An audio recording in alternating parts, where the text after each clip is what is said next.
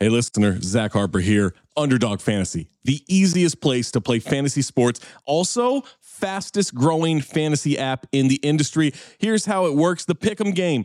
Pick whether your favorite players will have a higher or lower stat total in this week's game for a chance to win big. How big, you ask? I'm so glad you asked that question, listener. You can win up to 100 times your money in a single night. Pick between 2 and 5 players, build a Pick'em entry. You can also do rivals picks. You can put like Tyrese Halliburton and Jalen Brunson against each other, and whoever has more points, more assists, more rebounds, whatever you want to do, that is your rivals pick. I would maybe go with Jalen Brunson in these playoffs. By the way, in the regular season, Jalen Brunson, scoring tear, going higher on his point totals all the time. Joel Embiid, whenever he did actually play, higher on his scoring totals all the time. Victor Wembanyama, for the next 15, 20 years, here's a pro tip for you. Take higher on the blocks. That's right. So you're probably wondering, how do you sign up? Oh my God, listener, you are full of good questions today. Sign up with the promo code DING, that's D-I-N-G, to claim your special pick first time deposit offer up to $250 in bonus cash.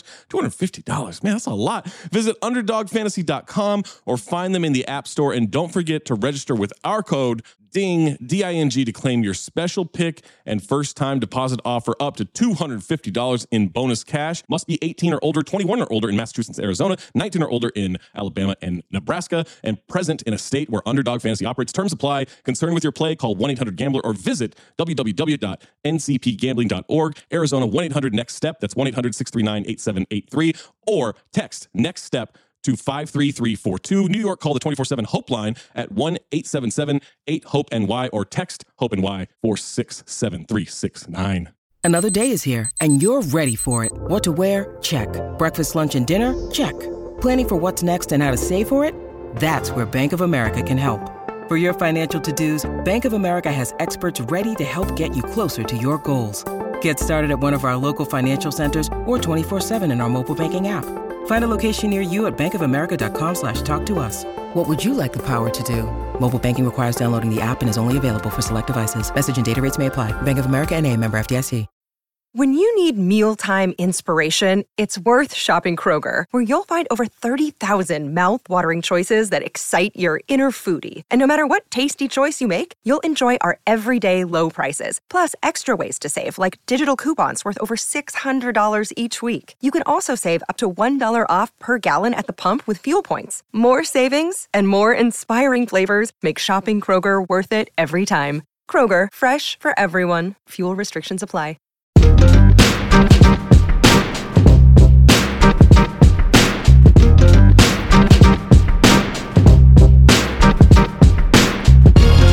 Welcome to Black Opinions Matter musically. That's the way we're going to start it today.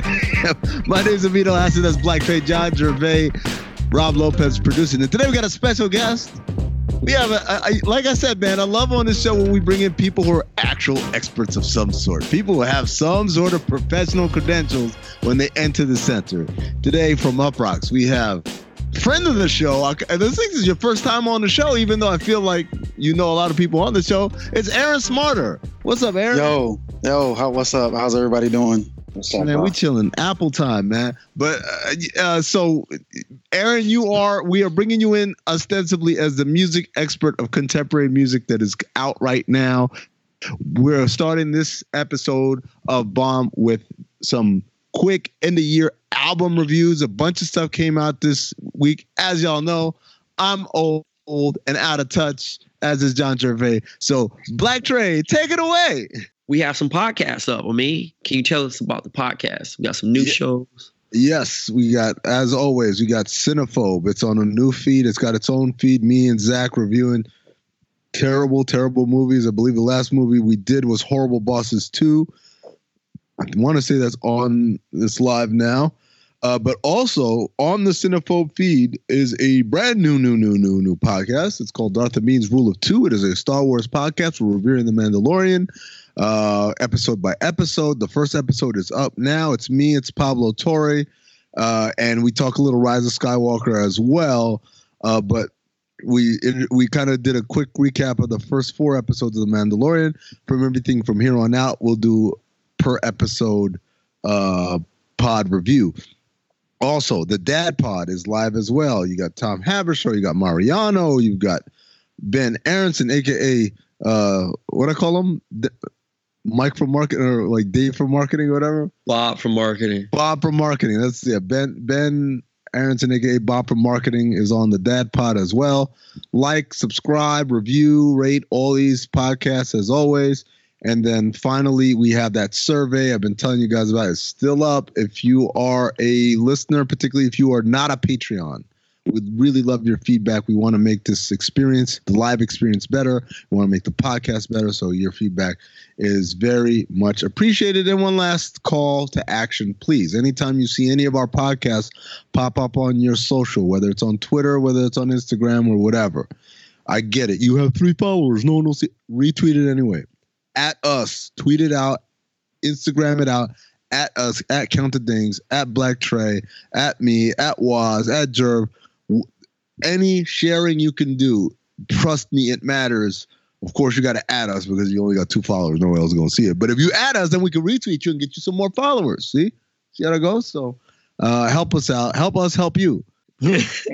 Well, I thought Aaron would be a great addition to this conversation because we're talking about music. And normally when we talk music, we're either focusing on vintage or we're focusing on an artist particular that you guys like. And most of the time, you guys don't like a lot of these new niggas. So some of our favorites actually have dropped some stuff. So Fabolous, we can start with. Jerv, is this your fab? This is not my fad, but this is definitely summertime fad, right? Like he definitely did. It kept up with the whatever the vibe he had with all the summertime shootouts or whatever it's called. But I'm not really the biggest fan of this series. It gives me a couple songs, but I'm not really the biggest fan of the albums. Okay, so what did you got a chance to listen to this album? What did you think about it? Absolutely not. Did not have a chance to listen to this. I had a lot of things going on in my life. That's why I threw it to you. Hey, no, but this is the thing. I will say that you didn't miss a lot. No, and not listen. Fab is still trying to keep punchlines alive, but he is doing it in a non-attractive way. He's seeing memes. He's using content now. Wait, wait. Explain that to me. So you know how these memes, like the memes that have like the black background with the white letters, he is using those as punchlines now. Wait, what do you mean? Like what? Like, give me an example. So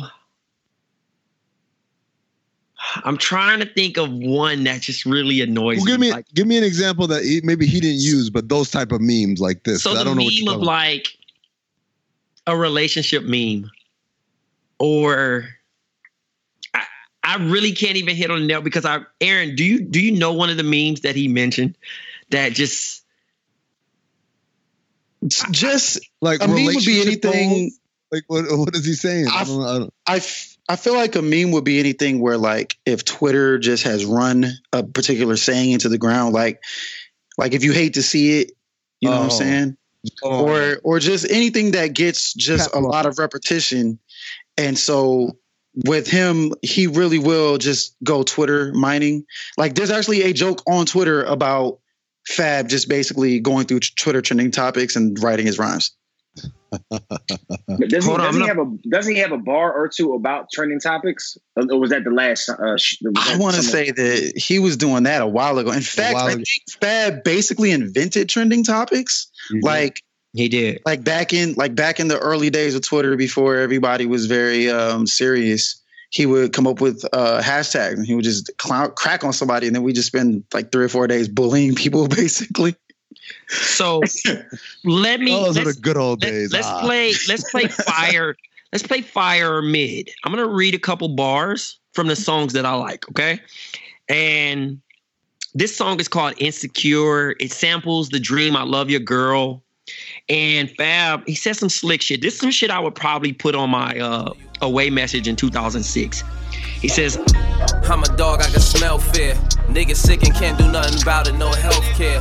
I start getting looks like I invited myself here. Once the kid come through, bitches on me like welfare. We ball, but we ain't actually hoopers. I don't save them, but the bag be super. I'm the American sniper, call me Fably Cooper. Was playing Wu-Tang ice cream when she had me scooper. Now it's too easy, ride or dies, I gladly Uber. 5 stars for those who drive cars, for girls that's been drinking or hate to drive far. The ones who arrive are aware what the vibes are. If you ain't tryna cut, don't come where the knives are, baby. I'm Players Club like Lisa Ray. You insecure like Issa Rae. They don't want the bitch until somebody want the bitch. By the time you showing love, she don't want the shit. So is it fire or is it mid? I'm not gonna lie, guys, that's major mid. Like, it's not even that the rhymes aren't good. It's just this is like big incel talk to me. Like this is this is nice guy talk. You're talking about, by the time you're showing love, she don't want the shit. That just sounds like the sort of thing that like weenie ass fake nice guys say. You know, about like, oh, girls only want da da da, and then they get it, and then it's like, oh, girls don't like guys like me. It's like, shut up, Fab. You beat your girlfriend. Nobody wants you. I would probably go with that's mid. And I'm a Fab fan, Fabulous Sport, all that shit. But I'm good. That's mid. The punchlines are definitely there, but it's like a cat that's washed, but they they still got a little game in them, but it's just not enough anymore. You know what he sounds like? He sounds like one of those old like cat daddy like uncles at the barbecue with like the Bluetooth in his ear and the phone holster. And he's like trying to mack on all the young girls. It sounds like his game is old. Kid. Yeah, his game is like really old and played out. So he's just like trying so hard, and it's like, nah, man, it's not gonna work anymore.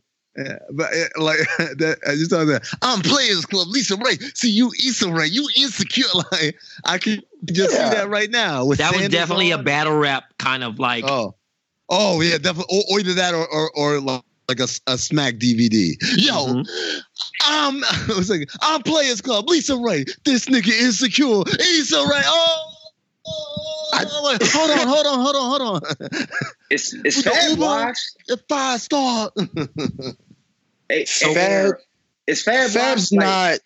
Fab's not washed. He's just got his market. He's Atlanta Hawks Vince Carter right now. So what would you say his market is? Because I consider myself his market, and I literally don't. I saw the trailer come out, and I'm like, oh shit, Fab, hell yeah, Black Friday, this is it, and then I remember and then I'm like, I don't like this Fab. This is not my Fab. This is not the Fab I like. I don't like Summertime Shootout Fab. The first one was okay, and I think the second one started off with a track or two to bang, but then they just completely fall. It's like relationship Fab, and that's not the Fab I like. I like the Fab that talks shit and it's greasy talk. All right. So I will say that the market for the current Fabulous is everybody that refused to throw away their NBA patch jeans and their fitted hat. Oh, then I'm not that marketing. So pretty much Fab market is nostalgia. It's like selling the mini Super Nintendo. Yeah, it's basically just anybody that just lived on Fabulous rhymes throughout the early 2000s and just never wanted to accept. And then it's for the bartenders. It's for the New York bartenders. It's for the New York bartenders, not like the real scrippers like everywhere else, but like the New York bartenders that like get in fights with Cardi B over Offset. Wait, hold on. Let me ask a question though. Like, this is the way I think about it. Like, I am a Jay-Z fan, but because I'm a Jay-Z fan, I don't want to listen to any of his new stuff. To me, it's like, I don't know. Like, it is when you talk about the market for Fab, are those people really checking for new Fab? In the same way that I'm not checking for new Raekwon, I'm not checking for I like the stuff that they made in the 90s and the 2000s. I'm not looking for new material right now. Am I alone in this idea that, yes, these are some of my favorite rappers, but I don't want to hear any of your new stuff? I mean, he's still selling out mid-sized venues in the tri-state area. But is he doing new content when he does those shows? I would say it's about 50-50. I would say it's about 50-50 because you want to promote the new stuff, but you also want to give the grimy old head fans with the do-rags under their feet is what they want. I would still pay. I really feel triggered by Fab perform keeping it gangster. But didn't he do a pop-up show for this too? I think I can't even tell you, bro. I'm not even following him. That's a ballsy move if he did. No, I think he did on Black Friday. I think whatever. It's like you just said, Aaron. He did a venue in New York. It's probably in Brooklyn. He did a venue in New York where he said, "Yo, I'm doing this album," and I think it might have been on Black Friday or it might have been on that Saturday. I think I saw that on his IG page. Yes, I do follow him. All right, so we all agree that this was mid, right? That might be Reggie. Yeah. Guys, I just want you guys to know he said Fably Cooper. Yes. Can we just? This is overlooked. That was almost American Sniper. Call me Fably Cooper. Listen, that was up there with Channing Tatum. Yeah. I actually think I like that bar, to be honest with you, but I don't know. I'm sure you do, bro. All right. You have kids? Yes, I do have kids. Yes. All right. That's the ultimate dad joke, is what it is. I like dad jokes. I got a dad hat that says dad on it. Did he? By the way, did he do the pop-up show at Brevoort or what? I know a couple. I'm just saying, like I could see him doing a pop-up show. No one popping up. Man, that's sick. Guys are terrible at taking care of their health, man. Whether it's a knee injury, a back injury, or something even worse, guys are usually more comfortable just rubbing some dirt on it. The same is true for erectile dysfunction. Can you even believe that? Something that important? Studies show 70% of guys who experience ED don't get treated for it. Thankfully, Roman created an easy way to get checked out by a doctor and get treated for erectile dysfunction online. Roman is a one-stop shop where you can chat with a licensed U.S. physician who can treat ED and, if safe and appropriate, ship medication right to your door. With Roman, there are no waiting rooms, no awkward face-to-face conversations, or uncomfortable trips to the pharmacy. You can handle everything discreetly online. All you have to do is visit GetRoman.com/BOM, complete an online visit, chat with a doctor, and if the doctor decides that it would be safe and appropriate, they'll shift the genuine medication right to your door in discreet, unmarked packaging. Guys, go online and get checked by the doctor. Erectile dysfunction is a problem that guys don't tackle, but with Roman, it's really simple. So take care of it, man. Seriously, your lady's going to appreciate this. Or your guy, Who knows? For a free online visit, go to GetRoman.com/BOM. That's GetRoman.com/BOM for a free online visit. GetRoman.com/BOM. All right, next verse. I was really I never brag, how real I keep it. That's my best secret. Nowadays they probably leak it. Just because you peep it, that don't mean you gotta speak it. They say the ones who creep is coming when you at your weakest. I think I heard that on Goodfellas. You make it out, not a hood jealous. Stay on your toes like a foot fetish. We go back to bacon, egg, and cheeses at the hood deli. And when I did the butter rolls, I never put jelly. No jealousy over no bread, yeah. Hope that ain't go over your head. That's word to Casanova. Birds be gassed up over. You asking where they from, they acting like you asked them over. See, hoes think we all tryna bend they asses over. But if the shoe fits, wear it with your Fashion Nova. Look, once you corny, then you stay corny. And once it's fuck you, I'ma stay horny. Gone. What? Yeah, no, that's not for He's just trying really hard to recapture the magic. Like you have to understand, his biggest hits were joints with like Lil Mo, Tamia, like all his biggest hits were the joints for girls. So he's going to continue try to do the joints for girls because they're the ones who basically this. This is like the Love and Hip Hop. This is for like the Love and Hip Hop set. This is really to get people who would be on that show and people who really love that show. Is this mid? I can say. Yeah, the first line basically told us is there a Reggie category? I got one more verse for y'all, and then we low-key might have a sweep of this is just bad. Go for it. All right, man. We might have to bury Fab after this. That means no more downloads. All right. It gets better though. How they turn a top dog to an underdog. It's a cold world even in the summer, dog. Like 100 missed calls in my number log. I talk to God before I talk to people from them blogs. Gotta see through it when it's thick as London fog. I'm from the city, baby, I done grew up under small. Not to bring up old shit, I'm not a plunger, dog. No Dalmatian, but I come through with 100, dog. And they don't bark, they bite. Let it spark, they might. Gotta walk straight, right? Turn the dark to daylight. Let them talk, they right. In your heart, stay light. Play your part, stay tight. Bosses park where they like. Don't you let them trick you out your spot and put that guy on. Rather cut them off and let a bygone be a bygone. When you ballin', you that nigga that they got they eye on. So I think I know just how I feel to be a Zion. Bustin' out sneakers, swinging on rims. Being number one, bringing on M's. Hope the Knicks get him, I'ma bring him Timbs. Tell him lace his boots, I'ma get a king some gems. Like look, you the great hope and a scapegoat.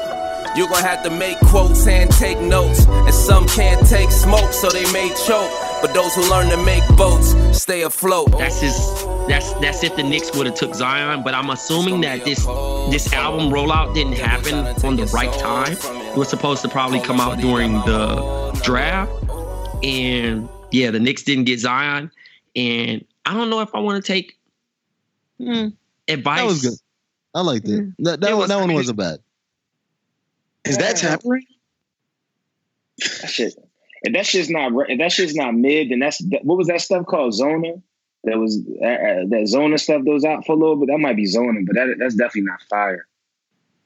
You know, it's interesting because I think when you give him a concept, he will still tear up the concept. He will still go hard. It's just that no one's pushing him because the fans that are still left are going to be the fans that are going to be there no matter what. That's me. Like they're gonna accept basically anything just because he's Fab, just because of the name recognition. It's like how Nike puts out mid sneakers every so often, and everybody's just like, yeah, but it's still Nike though, you know. Can we get Soul Tape Fab back? Is that possible? Because that's my Fab right there, and there's no competition. I'm not sure if I'm not sure if that's how his rollout is. You know what I mean? I think he does trilogies and go about it that way and then kind of go into the next project. I personally only enjoyed the Soul Tape. The Summer Shootouts were a little different. It was kind of in the same range as Fab and Jadakiss kind of collab. Where it's like collab. These are the projects like we didn't ask for, but it's still Fab material. But then also that mid-2000s Fab had Freck Billionaire. He kind of force-fed us Paul Kane and Red Cafe. And man. Those type. I mean, no, that's the thing. So the thing, I'm not to knock them like that, but like they were. Red Cafe is Fabulous Big Psych to Tupac. That's his brother, right? No. Paul Kane. Paul Kane's his brother. Okay. Yeah, but you know, like at least Freck Billionaire would actually rap some. They would outbar each other on some punchline shit. Like it was kind of good. But when you get they would outbar who? Each other? You mean Fab or Paul Kane and Red No. Oh, I'm talking about Fab and Freck. West Philly Freck. Because West Philly Freck had bars. I don't care what you talk about. But when you sneak these other guys in, it's kind of hard, man. Like I said, this is all. I'm still giving Fab the benefit of the doubt. I know Amin's not checking. I know Aaron's not checking. But I looked up to Fab in 2001, 2002. You know what I mean? I took fashion sense from this guy. But I'm looking as if, you know, you guys are my older peers, as if Jerv still dressed as he was and at HU. Or if Amin still dressed the way when he had braids and not letting it go. That's where we are with Fab, where Fab is, you know, still trying to keep it alive and he's not being AI cool. And you know what I mean by AI cool is like letting the young boys kind of flourish and kind of getting out of the way. He's still trying to keep that light. Like once I seen Megan drive the boat on him, I just was like, yeah, man, Fab just horny out here, man. Well, I feel like with this project, what I've seen from him and really that entire era of rappers is that so much of it is them trying to maintain relevance that they almost let the guests take over the album. Like if I look at the guest list, there's a solid, look like 16 people on this thing. There's 16 tracks. That's a guest on every track. You know what I'm saying? There's 25 producers on this thing. There's, he's got YFN Lucci and A Boogie with the hoodie, and he's got, Davido. Like what business does Fab have working with a Davido? There's nothing in his catalog or in Davido's catalog that will suggest a natural kinship. It all just feels like he's just trying to maintain relevance any way he can. And when you start doing that, I think it does start to seep into whatever it is your part of the album is and make it look like you're just kind of desperate. And nobody likes desperate. You know what I mean?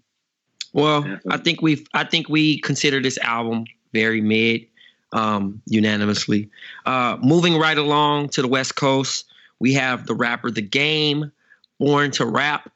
I personally enjoyed this album. I am shocked because 1992 was very mid to me. But then also leading up to this album, we had the gimmicks, which Game is known for, which makes him very corny to some. He mentioned, sleeping with Joe Budden's, girl or whatever, and then also Kim Kardashian. But that didn't even make the album. And then he got Prolific tattooed or created a record label after Nipsey Hussle's tattoo or, what is his saying or quote or whatever, and said that he got the approval from Black Sam. But the highlights of this album that I really enjoyed was giving Dom Kennedy executive production on this. I thought I'm more shocked of that he was able to clear these samples. He had tons of Tupac samples on here. It's 25 songs. He rapped his ass off.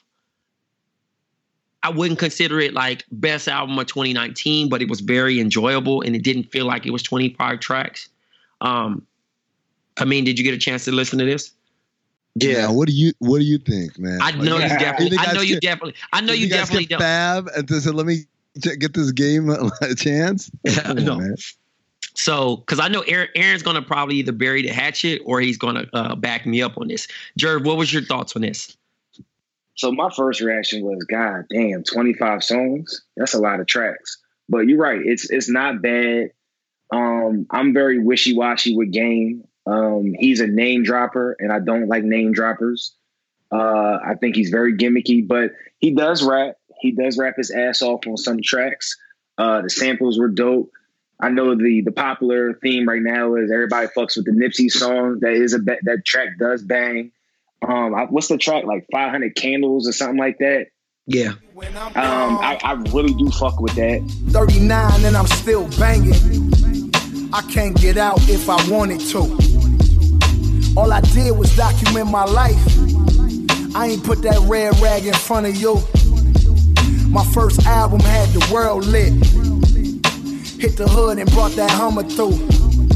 Finally got that Impala candy painted.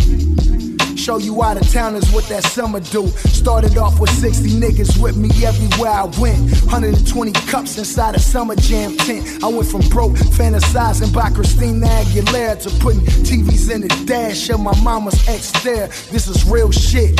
I'm spitting balls from the gun niggas get killed with. I had to cover my son and let that steel spit. I talked about it in the songs, niggas got real sick. Dre thought that I was just rapping. I told him I had bodies, no capping. Nigga, this the new Compton. 2005, my whole life got live. Picture a Game member on the cover of the Vibe. Tell them why it's West Side. So there is some songs on there that I like. I would say it's a cool album. Will I listen to it, just on a humbug? Probably not. But if I, Trey, if you was to come scoop me and you threw it on, I wouldn't be sitting there like, damn, throw something else on. So it's a cool album. It's Game, and he did his thing. But I'm not going to be checking for this album. Probably like some of the other albums that we won't talk about.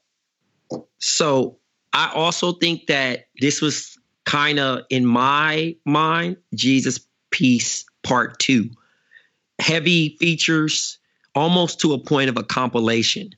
And Game just kind of rapping in different styles, and even mentioning, we always tease Jay-Z for using Biggie's lyrics. Well, Game used a little bit of everybody's and kind of flipped it for his concepts of songs. But Aaron, I would love your opinion on this. I know you had to review it, so the floor is yours. Well, it's always a little bit hard when it's somebody that you got to review, because how they're going to react to certain things you say. And I'm actually going to be up at the Uproxx office tomorrow. We're doing an episode with him of People's Party with Talib Kweli, so be on the lookout for that. But I'll be honest. This was the Game we wanted to drop 3 or 4 years ago, before he started doing all the extras. And I feel like had he been able to keep himself out of gossip news columns and off TMZ, I think this would be like one of those albums that people say, okay, he's resurrected himself, or he's come back. This is one of those albums where he went in with a clear concept. It's very much about paying homage to the history and the concepts of old school rap and the influences that he has. He has a redo of Nas's Rewind from Stillmatic. He has, like you said, all these other samples from Tupac and Notorious B.I.G. And he utilizes those features so well, like what I was saying with Fab, where like there's no connection or no meaning behind any of the features. When he features somebody like Dom Kennedy, that's LA royalty. That's LA royalty linking up. When he features Mozzy's like the Nipsey of Sacramento, and he's also a Blood, so that combination is strong. When he does somebody like Anderson .Paak, those guys go way, way, way back. And even the D Smoke, kind of like a big thing for Game has always been to sort of bless or crown the next guy from the West Coast. Kendrick did a bunch of songs with the Game in the past. And I want to say, Nipsey even did songs with Game in the past when Game was big and Nipsey still wasn't really out there like that yet. So I really think that there were some great ideas on this, but I needed it to be a good 10 songs shorter. I needed Game to have done a better job of letting people know what he was going for on this album. And I needed him to expand the mythology. He's rapping his ass off, but he's rapping about the same stuff he's always rapping about. And aside from, I didn't want to write this song, there's nothing really on here that makes you feel like you get a better sense of who Game is than what he's already put out. So I really liked listening to about the first half of the song. I think right around the time of I didn't want to write this song, you could just cut the thing off. There's really nothing for you after that. Rewind 2 is clever, but it's not really necessary. And then Crossing Jesus Back with D Smoke from the Netflix Chance the Rapper hip hop competition show. It's a great showcase for a young up and comer, but like I'm still not quite all the way in on D Smoke. So it's a great chance to check out somebody that might be somebody in a few years, but it's also just like an unnecessary extra, Is this his last album? He says it, but you know how rappers lie, man. He also said he wasn't rapping at 39. So we both got examples on deck of all the things this man has said he's going to do and didn't do. So, I mean, I'm not sure how to, give too much on that, but I enjoyed it. I think this is an album that people should listen to. I think it's a good album. I think it'd be a better album if it was shorter, but I think it's a good album. All right, moving along. Griselda, WWCD. I wish Mariano was on to talk about this one.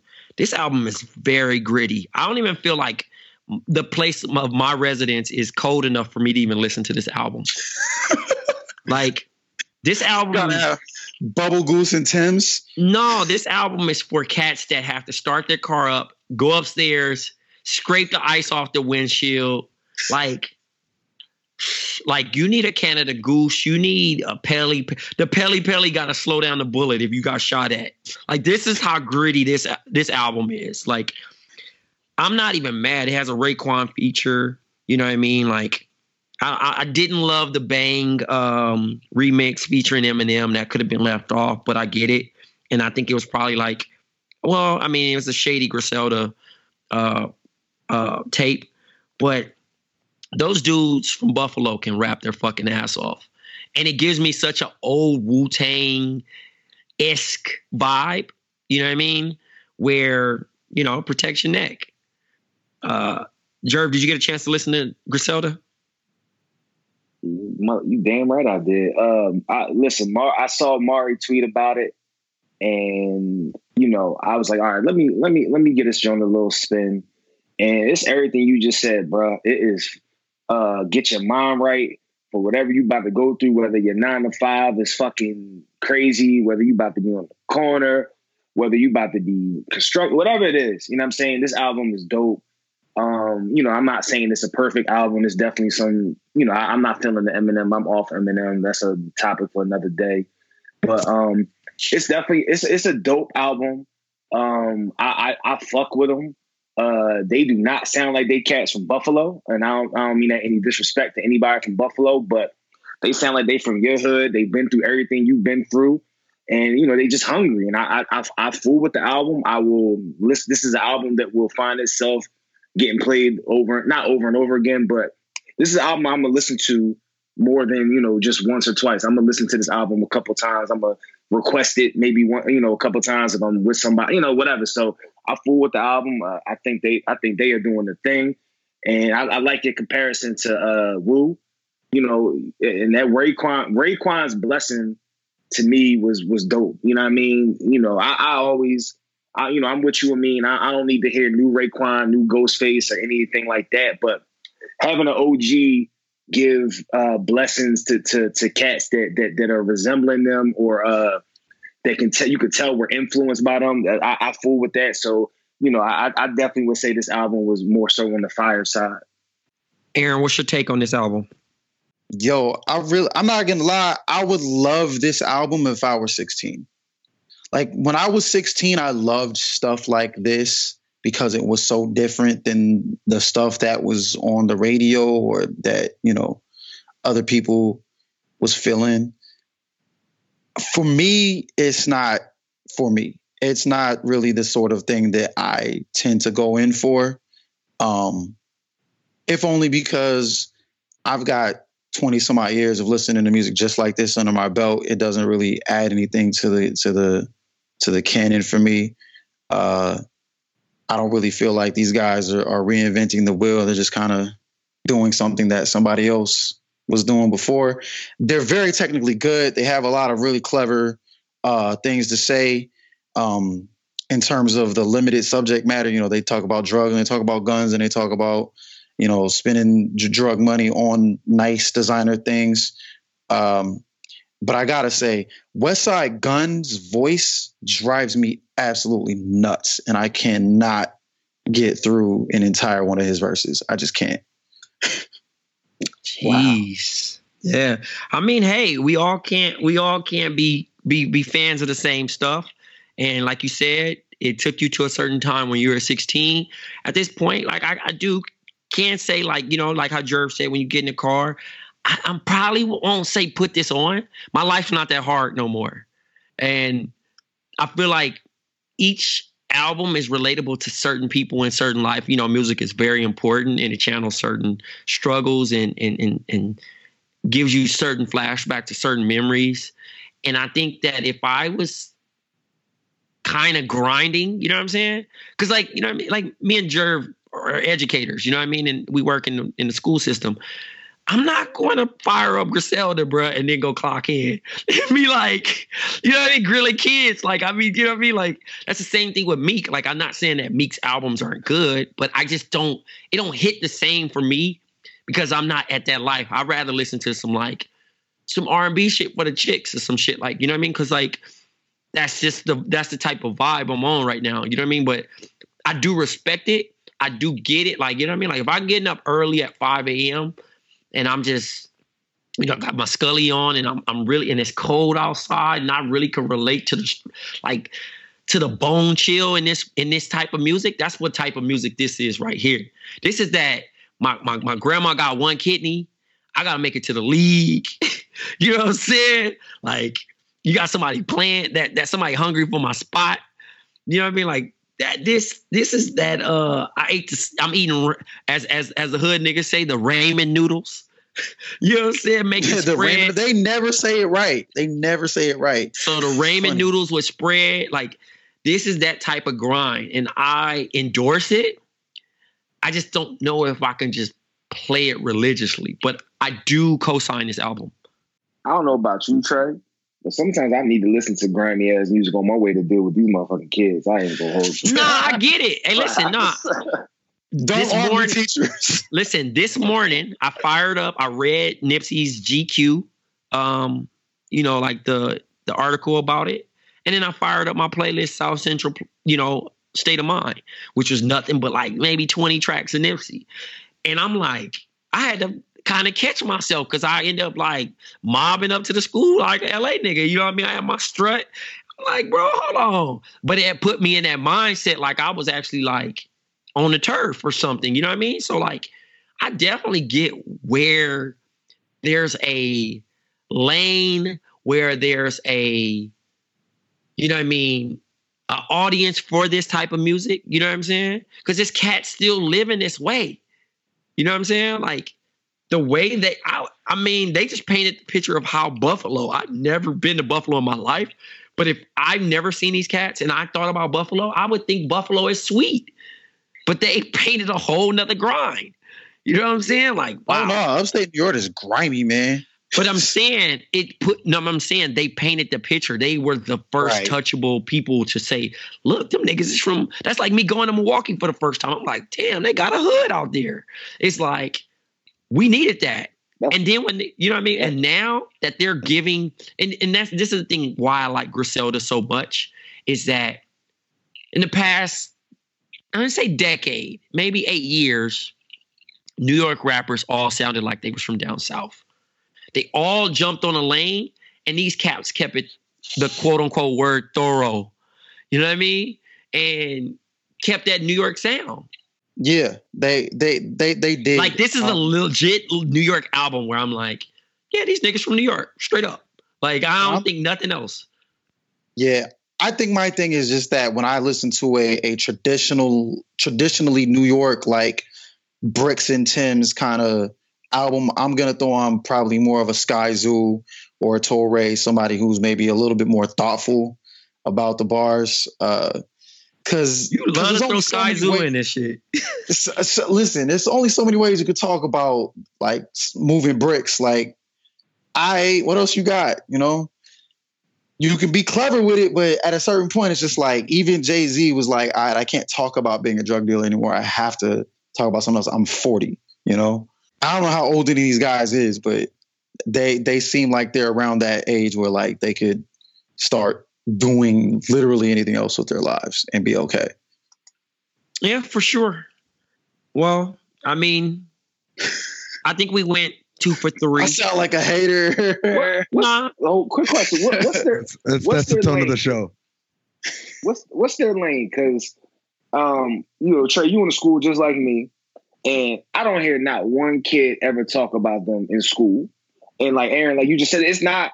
I'm almost 39. Everybody else is saying I'm almost 40, but I'm almost 39, right? So naturally, I'm not the same person I was 18, 21, 23, whatever the case may be. But, you know, so I'm not listening to the same stuff that the kids are listening to in school, even though Trace tries to get me to listen to everything, but I just can't do it. But kids aren't banging with them. So what is their lane? I'll be honest. The only people I've seen talking about them, people who remind me of myself in college, like not gangsters, not hard, like nerds, like real skinny, pasty face nerds. I'm sorry. You said pasty face. Like, bro, I ain't seen nobody outside of like Anthony Fantano talking about these cats. So it leads me to believe that like their primary audience is like corns who want to spice their life up. And that's kind of why I don't really rock with them a whole lot. Cause it's like, to me, the real drug dealers who I knew never really rapped about dealing drugs. You know, everybody was always a little bit like, nah, bro, I don't know what you're talking about. Like if you talk to Vince Staples right now about anything that happened, gang life associated, he gonna look at you and say, I don't know what you're talking about. And he's gonna start talking about something else. Nipsey used to do that too. He used to say, hey man, niggas got warrants, and then he would just stop talking. He would just move on. So for guys to be like so heavily into it, I always look at that a little bit suspicious, like side eye, like, who is this for? Are you trying to entertain a group of people who will never live this life, or are you trying to like explain this life? Who are you explaining this to? From a place of complete ignorance, let me ask: isn't that exactly what Rick Ross does? Yes, Rick Ross does it, but he's very ostentatious about it. He's very like, no, I'm gonna inflate the story so far that it's just clear, like fantasy. And I feel like when people saw that, some people gravitated to it because they understood the entertainment value of it. It's like watching Scarface. And then there were some people who were mad because they want to feel like they're watching Snow on the Bluff. Like they want to be a little bit fooled. Like they want to not know if it's a documentary or not, you know? Got you. Well, Aaron, thank you for being a hater. We needed you to throw fire on Fab and burn this nostalgia out our brains.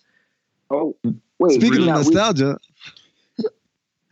Aaron, do you watch Watchmen? I actually have not watched Watchmen. I've been on press trips for like the last 3 weeks, so I haven't been able to do much of anything. Well, Aaron, would you like to plug anything before you transition? Hey man, just make sure you look out for the Uproxx year-end list 2019. We have a lot of really cool lists coming out: best song, best album, best hip hop albums, best pop albums. Watch People's Party with Talib Kweli on Uproxx video on YouTube, or subscribe on Spotify or Apple Music or wherever you listen to your podcasts. Talib Kweli is a very insightful, very intelligent host, and we have some of the best guests. We had Don Cheadle, we've had Bun B, we've had Lil Kim. Like I said, we're going to have Game. We're going to have a lot of big names on that, so check that out. Support for Black Opinions Matter comes from Manscaped, who is #1 in men's below-the-belt grooming. Manscaped offers precision-engineered tools for your family jewels. Rob, you won't believe this, man, but like back when I was first going through puberty, first starting to grow things in that region, believe it or not, I used to use actual scissors. Scissors, like the sharp kind that seamstresses use, because my mom had a crazy sewing skit. So I used to use those really sharp scissors. And even though I was being very careful, I came, man, closer than you would even think to catastrophic results, Rob. And so that's why Manscaped has redesigned the electric trimmer. Their Lawnmower 2.0 has proprietary skin-safe technology, so this trimmer won't nick or snag your nuts, bruh, which is huge, because who wants bloody balls? Manscaping accidents are finally a thing of the past. And don't use the same trimmer on your face as you do your balls. That's just disgusting. Manscaped has also the Crop Preserver, an anti-chafing ball deodorant that I happen to use today, and moisturizer. You already put deodorant on your armpits. Why not put deodorants on the smelliest part of your body? Get 20% off plus free shipping with the code BOM at manscaped.com at checkout. Always use the right tools for the job. Your balls will thank you. Get 20% off and free shipping when you use the code BOMBOMB at manscaped.com at checkout. That's 20% off with free shipping at manscaped.com and use the code BOMBOMB at checkout. All right. Thank you to Aaron Smarter for joining us. And right now we got our next guest, Chris Walt. He's going to talk to us. He's going to make sense of Watchmen for us. If you haven't watched the last episode of Watchmen, you may want to hit pause right now because we're going to enter serious spoiler alert. A lot of stuff happened, guys. We got even more clarity on what the hell is going on, including we figured out who Dr. Manhattan is. It's Cal. It's Angela's husband. This whole time, he's been Dr. Manhattan with amnesia, apparently. Walt, you are a Watchmen enthusiast. You watched the movie. You read the comic. You got all the conspiracy theories. Help us make sense of what we saw in the last episode. So basically, with the last episode, it kind of pop off from when she wake up from like all the flashbacks after she took like nostalgia pills or whatever. And it kind of went back to her childhood, as you can see. And if y'all notice, like a lot of it took place in like Vietnam, and in the actual movie, that's like the basis of the movie, where they kind of use like the vigilantes to fight wars and stuff, and they end up fighting in Vietnam. So they used like Dr. Manhattan like a cheat code. He went over, he wrecked shit. They won the war. But at the same time, it was like other vigilantes like raping, pillaging the villages and whatnot. Getting women pregnant, which is like, as far as my ultimate theory, what like the whole show is about, I think for the movie, it's like one scene that the entire show and Dr. True and what everything is like centered around. So as far as Dr. Manhattan go, in the movie, he's like a regular dude, like you about to see in the next episode. He go to a bar, he like walk around and shit like a regular person. So when he goes to this bar, he goes with this other vigilante named the Comedian, right? So y'all know Jeffrey Dean Morgan? No. Who's that? Well, but he's on The Walking Dead or whatever. But he's an actor. Movie, yeah. I thought it was a cat. He plays Negan on The Walking Dead. Oh yeah. I think I remember. Oh, Negan, that's my guy. But he there's this Vietnamese chick that he gets pregnant in the movie. After the war ends, she confront him about like, I'm pregnant with your child, the war over, time to take care of your child or whatever. And he kind of get out of pocket about everything. He end up killing the woman, and Dr. Manhattan is like right with him. So Dr. Manhattan was like, you just killed a woman or whatever. Mind you, she's pregnant. So he was like, yeah, I killed her and you let me do it. Because, Dr. Manhattan's supposed to be like he's like the equivalent of God or whatever. So my theory is, I think the baby that the lady was pregnant with that he killed is actually Dr. True. And she's cloning her mom to kind of, bring her back alive or whatever. And I think that, she's, even though she like, I'm here to save Tulsa or whatever, I'm on the good side, I think she want to kill Dr. Manhattan for allowing her mama to get killed. I know it don't make sense unless you see the movie and then you see the show. Oh man, this is so confusing. I know, right? I tell you, okay, so some of the mind-blowing moments for me, but to add to this confusion, one was the part where the police chief's wife was like, she knew all along. That threw me off. Then Lady True's daughter actually being a clone of her mother that she's putting nostalgia into slowly so that by the time she reaches the right age, she'll be her mother, basically. But her mother will be alive to see her accomplishments. What else was kind of why an elephant? Why is the elephant in the room? So I can add on that one. Right. So there's an old Americanism known as seeing the elephant. It's a euphemism for gaining knowledge or experiencing something at great or significant cost. Early Americans had never seen an elephant before, so taking a trip and paying to see one wasn't cheap. But they got to see something very few people in America had seen before. It was also used in the military as a way of expressing seeing combat. You get to see a far-off land, but quite often at the expense of life or a limb. It was a popular expression of the mid to 19th century throughout the United States and the Mexican-American War. Angela took nostalgia and experienced memories and gained knowledge that damaged her psyche significantly and at great cost, but would have otherwise gone forgotten. She figuratively saw the elephant by doing so, but then literally saw the elephant. The elephant is a huge part of this show in the Vietnamese culture. Lady True was an actual warrior from the Vietnamese culture who rode an elephant and resisted. Vietnamese. Yeah, Vietnamese culture who rode an elephant and resisted Chinese occupation. Our Lady True in the show uses an elephant as a symbol for her corporation. Basically, in conclusion, she's about why the elephant? Why the elephant? Like, what's the elephant doing in a room? Like all that. Elephants never forget. Memory. Yeah, so they able to like put all the nostalgia memories. I don't know how or why. Well, like it's a hard drive. It's like a hard drive. It's a storage. Like a hard drive. Jesus Christ, man. Right.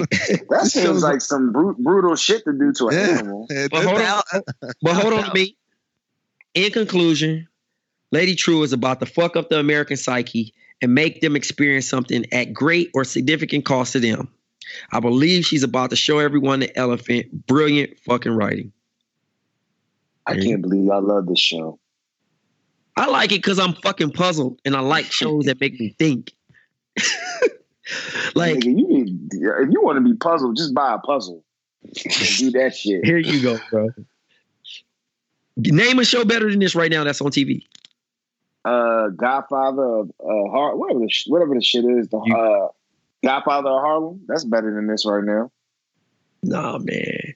The way the cinematography in this shit is just the way how it's shot. The certain shit, like we still haven't even got to Looking Glass finding all these motherfuckers dead. I mean, he's gone.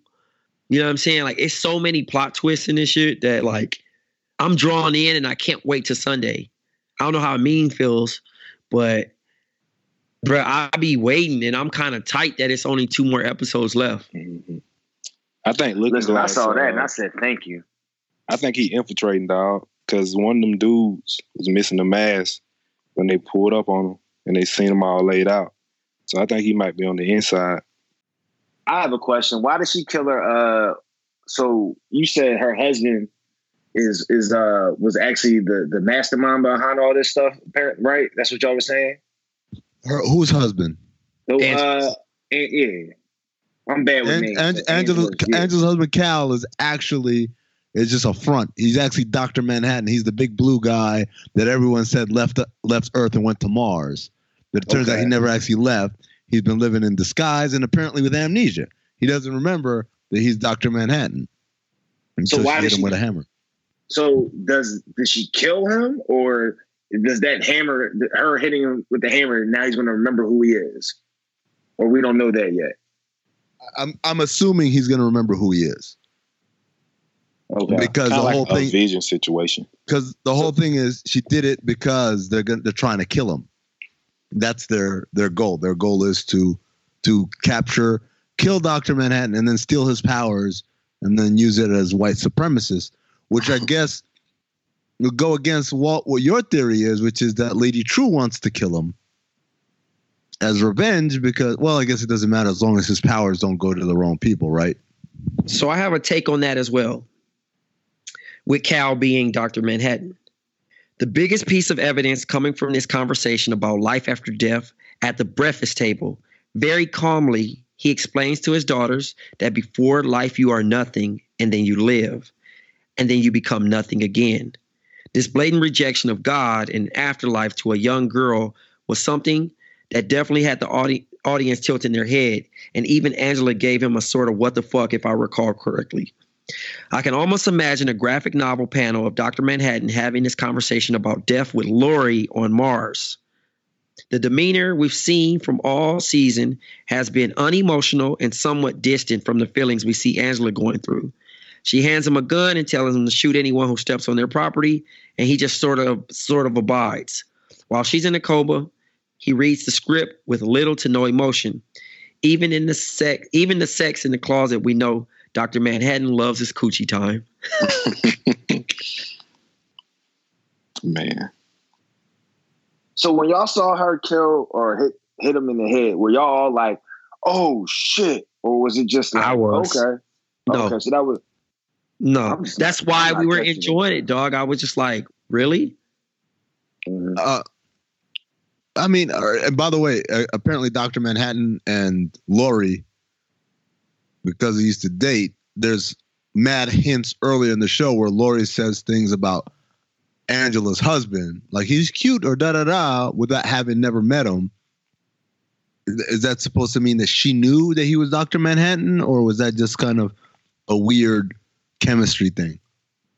A little nod, yeah, like a, you know, it's a bunch of little things they stick in there about her kind of being attracted to him, because I thought it was kind of corny, but you know, the little dildo piece or whatever, she actually got a name for that shit. It's Excalibur, and of course his name is Cal Abar.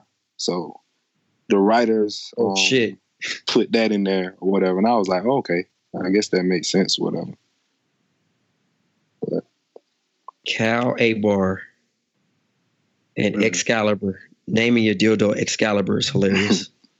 The other thing that also apparently throughout Watchmen is that this whole parallel with Superman. And so Dr. Manhattan is kind of the Superman, and Superman's original name was Cal Penn. Not Cal Penn. What was it? Cal El. Kal-El. There you go. Kal-El. No, his Krypton name, not his white people name. Shout out to white people. Shout outs to white people. It's hilarious, dog. Well, thanks, Walt. Thanks, Walt, for coming on to talk Watchmen with us. You know what I mean? Hope to have you on again so that we can, you know, possibly maybe the season finale, and we can get to the bottom of this, and maybe the rest of the panel can watch the movie so we can make sense of your theories as well. That would be dope. That would be dope. That would be dope after the fact to go back and watch the movie now. Yeah, please, man. If you watch the movie, like, they're doing a good job of the last few episodes. It's been like kind of like, okay, I remember that. It'll help you put everything together. Really, that's dope. Thanks, Walt. I gotta watch the movie. Appreciate y'all. You don't have to watch it, Jerv. We're just saying, Walt. Like, after this shit is over, it might help make some sense. A movie that we did watch, and God, man, I wish I had at least an hour back out of them 3.5 hours. The Irishman, Martin Scorsese's new movie that came out on Netflix over the Thanksgiving holiday, starring Al Pacino, Robert De Niro, and a million cameos in there. I mean, I lost count at one part, man. When they had Sookie from True Blood, I was like, okay, Sookie from True Blood and Action Bronson made me give up on trying to keep track of everybody who was in this movie. It's really about this dude who's was a hitman in the mob named Frank Sheeran, but really it's about the disappearance of Jimmy Hoffa. And so this movie featured, I thought, a lot of excess baggage, extra fat that we just didn't need when they're trying to hammer home points at 17 examples as opposed to just getting on with that. It's not a bad movie, but it's really one of those times where if you're a Hollywood exec, whether you work for Netflix or Amazon, or you actually work for like one of the legacy studios, this is when you point to a movie and say, this is why we have editors. This is why we make y'all cut shit down. Because you might think, oh, great artist, that everything you made was amazing. But turns out there's a lot of fucking filler in this movie. What did y'all think? Well, I'm going to start with, I didn't like his old ass being an enforcer at that age. Like, he had a lot of stamina, man. They gave him a lot of stamina for him to just be running up on cats and just beating ass. And grab your knees for once, man. Like, you know what I mean? When you watch Casino or you watch Goodfellas and they was fucking people up in an old age, they would have to like take a breath. Like Joe Pesci really oversold that part. And this shit, Nah, man, this nigga was Max Payne, bro. he was dumping some shit out. Like, he just come through, all right, and kind of, explaining. And he had to easily be like 52, maybe in the prime of his career, just chipping shit. Just like, okay, what you want me to do? All right, cool. On that point, let me ask you, what did you think about the CGI? Because I thought that shit was really distracting. It was definitely distracting. Because the thing was, they made their faces look young, but he still moved like an old man. Yeah. He still was kind of like stiff and walking like, there was just something about the way he moved and the way his body looked. I'm like, yo, this is an old ass man. I know y'all trying to make him look like he's 30, but he's clearly not 30. And then poor Joe Pesci, they made him look younger. He still looked old. I'm like, this nigga been old the whole time? Yeah. He looked nuts. So I honestly say that if you can start from the 49-minute mark and watch the rest of the movie, if you can skip the first 49 minutes, it's a good movie. I'll vouch for that. But early on, I couldn't. It almost tapped out a few times. Towards the end, I was really enjoying it just because just how, the storyline and everything. And obviously, we know that this is fiction, and it tried to, tell another side and, here and there. And it was kind of flashing a little, like notes like, okay, this person dies in this actual real time. This person died, like and things of that nature. I think the scene was one of those, oh shits. And you guys know what the scene is, right? I mean, this is a spoiler zone, so you should say what the scene is. So the scene when he pretty much joins Jimmy in the car and they go to the residence in Detroit and he gets him to turn away pretty much to look out the door and then he pops him. Right. I didn't see that coming. And that was one of those, I didn't see that coming because it was one of those. How did you not see it coming? Like the whole thing was they're going to kill him. They kept talking about they're going to kill him on this trip. I knew they were going to do it, but I didn't think that he would actually do it. Frank would be the one who had to do it. Yeah. But that's why. It's always the ones closest to you to do it, though. But that's why Pesci told him. That's why Buffalino told him, you got to be involved in this. That's why he said, you're going to Detroit. You're going to drive the 3 hours. You're going to get on a plane. You're going to fly to Detroit. You're going to do this. And then you're going to fly back and meet up with us. Because that was the most plausible situation. Like Jerv said, it's always the ones closest because that's the one that you trust. You think ain't nothing can go wrong. I thought it was messed up that they made his son be the driver. Like, how did he not know? Yeah, but he was like they had him playing the role of like an imbecile though. Yeah, he was an idiot, but still. Outside of him, like stopping the dude who tried to shoot him in court. Yeah, you know what I mean? Like I thought that was so funny. He was really kind of a doofus. You know what I mean? Like even in the car, he's like, yeah, I picked up a fish. And I'm just like, bro, like, was he having sex back there? Like, what was going on? You know what I mean? And I was thinking, honestly, like for a while, I thought, maybe it went over my head or I was texting during the movie or whatever. I thought that, you know what I mean? De Niro's character was going like, you know what I mean? Like it just threw me off. I thought they were going to murder the dude in the front seat. Oh, no. And you know what I mean? And just kind of like get away and kind of like try to do some shit and go against. But like, I don't know. I just got thrown off that way. And then, the ending was kind of like, I actually wanted to see him die. But it was really nothing left because he was the only one left. So, I mean, like I said, I didn't have too much to say about it. I really enjoyed it though. I liked it. I'm just saying like the thing. So first of all, the whole thing with the fish, while a funny scene, I thought there was a reason. I thought the son was lying because there was something else. Like he had a gun or like something happened. And like, and dude kept when he asked him what kind of fish was it? I thought, oh, see, they got you. They caught you in the lie, bro. There was no fish because who gets a fish and doesn't know what it is? Yeah. But it turns out he's just a doofus. He really didn't know what kind of fish it was. So I'm like, well, why did we have this scene? It was a waste. For a it was movie a filler problem. That's what I'm saying. It's like for a movie that's like 2 hours long, that scene is great. It lightens the mood, whatever. For a movie that's 3.5 hours long, man, you can't have that scene because it has me wondering its significance and then realizing later it had no significance at all. And there were a lot of scenes like that. I did enjoy the scene where they're in Miami, where Tony Pro comes in and he's late, and they have a whole argument about what is late. 15 minutes late, is that late? No, but you got to factor in traffic. I am factoring in traffic when I give you 10 minutes. How about we say 12 and a half? I laughed at that scene. I laughed when Tony Pro said, how about this weather? How they're freezing their asses in New York. We're living in this weather down here in Miami. And Jimmy Hoffa says, it's summertime. Summer. What? Yeah.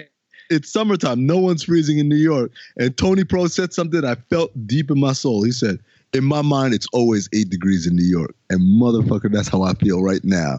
In my mind, it's always 8 degrees in New York or Chicago or Boston, all them cold-ass places. Because it was 63 degrees today here in Arizona, and I felt like I needed a heavier coat. So holla at me. Derb, was it snowing in Philly today? No, it was fucking cold as shit, though. And what's cold as shit? Like 20? Nah, it was like 30-something today. Mental illness. I can't do it. Sorry. But I love the fact that I'm the only one that really, really liked this movie. I really, really enjoyed it. No, we agreed that we liked it. We just were shitting on certain parts that weren't needed. Jerb, it was just too long. It was too long for no reason. Like Malcolm X was a 3-hour movie. I never felt like it dragged. Gangs in New York was like a 3-hour movie. I never felt like it dragged. Sometimes Casino. A long movie. Casino was a 3-hour movie. It never felt like it dragged. This movie dragged, man. It dragged and it dragged. And like Trey said, the whole how he came up, how Frank Sheeran came up in the mob in the 50s or whatever. Given the terrible CGI, we didn't need that stuff, man. We could have just got a quick backdrop or a narration with actual young actors acting, as opposed to having these old ass dudes try to play young versions of themselves with limited technology. Apparently, I just thought it was a waste. It was a waste of time and a waste of resources, and it really didn't add to the story. Listen, take my advice, bro, and watch that shit at 58-minute mark. Skip the episode 1 because I broke it down in a couple parts, but once you get to that 58 mark, then I want to hear Jerk. Go ahead, what do you? So that was the only take that I had that I did not like about it was the fact that in the beginning they're using those guys. They probably they should have used younger actors or something like that to portray them. But I thought that I love the fact that they gave us everything. I don't mind the 3.5 hour move aspect of it. I thought that there were some fillers, but with a 3.5 hour movie or whatever, there's definitely going to be some fillers. I think for the most, unless you have just a masterpiece. I don't think it was a masterpiece, but for a person who was a huge Casino fan, not saying y'all weren't, I appreciated the fact that certain things made me feel like I was watching Casino or movies of that era. But the whole JFK aspect, I was just having a conversation with somebody about, different things that have happened and, different assassinations and shit like that. And it wasn't Jade. Was it Jade? No, but I was having a conversation and, I love the fact that they told us the things that we've all heard, the rumors and shit like that, about the mob. With a little bit more detail. Yeah. With a little bit more detail, like them actually saying, "Yo, we're the one. This is the mob. This is the mob that took out JFK. This is what happened to Jimmy Hoffa. And oh, by the way, all you fucks that think he's underneath the Meadowlands, he actually wasn't buried underneath the Meadowlands. We burnt his ass. You know what I mean? Yeah. Like I thought that was dope. Like they answered questions that we needed to not that we needed, but that we were curious about, or that we joke about. Yeah, that was always wondered, like when I say, the mob killed JFK. That's a conspiracy theory out there. I think Jay doesn't agree with this one because when we put it in the CTD chat or whatever, he was very like, oh, it's such a terrible movie. There's so many facts are wrong. I said, Jade, it's a movie, man. It's not a documentary. Relax. And I believe that's one. That shit was real. I mean, it features real people, but it's not he's going to make the story the way he wants to make the story, right? Like, yeah, not all these people, like, not everything happened the way it happened. It was like it's like doing a biography of Amin's life, right? Dude, it's like Straight Outta Compton. Like you watch that, and Dr. Dre giving his perspective. Yeah, like we watched that movie. We knew that like he definitely didn't say bye Felicia to some chick in the hallway, and they admitted, yeah, we made that up because we thought it'd be funny. He's working on the Friday script, and then they kicked the there's stuff in movies where people make it up just because it makes for a better story. Because at the end of the day, I'm trying to sell a story. I'm not trying to, not the news. I'm entertainment. So from that standpoint, but I wanted to know, it is interesting to know that the mob conspiracy theory is that they killed JFK because he was supposed to get Cuba turned over and then he didn't. And then his brother went after all these, instead he appoints his brother who goes after all these mob people and they were all pissed about it. So at least that makes sense. I don't know if the mob actually were behind the JFK hit, but at least that makes sense as a conspiracy theory. But the other thing about this movie I just thought about was the end.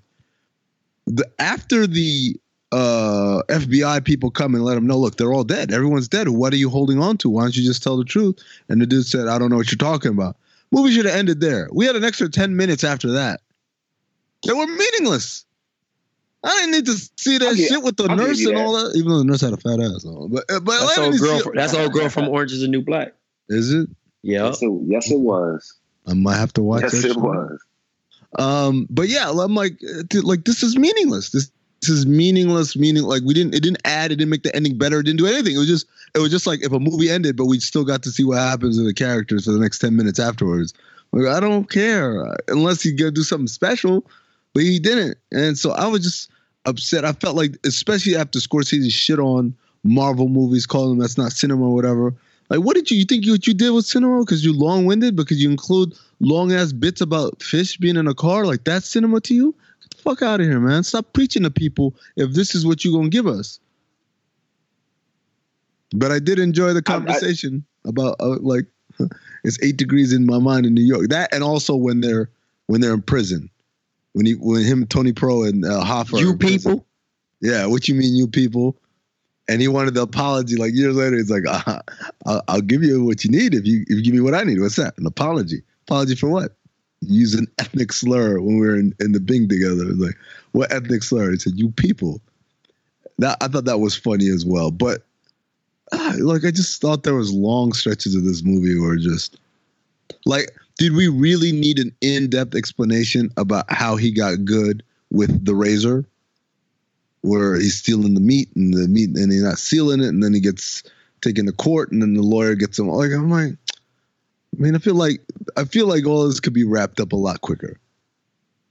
We didn't need play-by-play for that stuff. Yeah, I will say it was just a bunch of phooey. Was there any black people in this movie? Yeah, I just realized. Remember my man fired the gun off into the crowd. Yeah.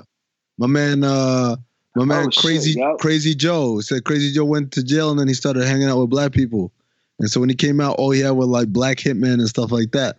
And that's why the dude, Sebastian Maniscalco, by the way, plays Crazy Joe. Sebastian Maniscalco, a very famous stand-up comedian who I saw a long time ago, like in a small room or whatever. And I thought this was pretty funny. And now apparently he's like top 5 grossing comedians in the world. To the point where he just changed his name to Sebastian. He don't even keep his last name no more. My man, what's my man that played Don Rickles? Jim Norton. Jim Norton is the comedian who plays Don Rickles on stage. Who I'm trying to think of who are other cameos in this movie. Ray Romano plays Joe Pesci's brother and also the lawyer for the union, who basically helps Frank get off his first charge.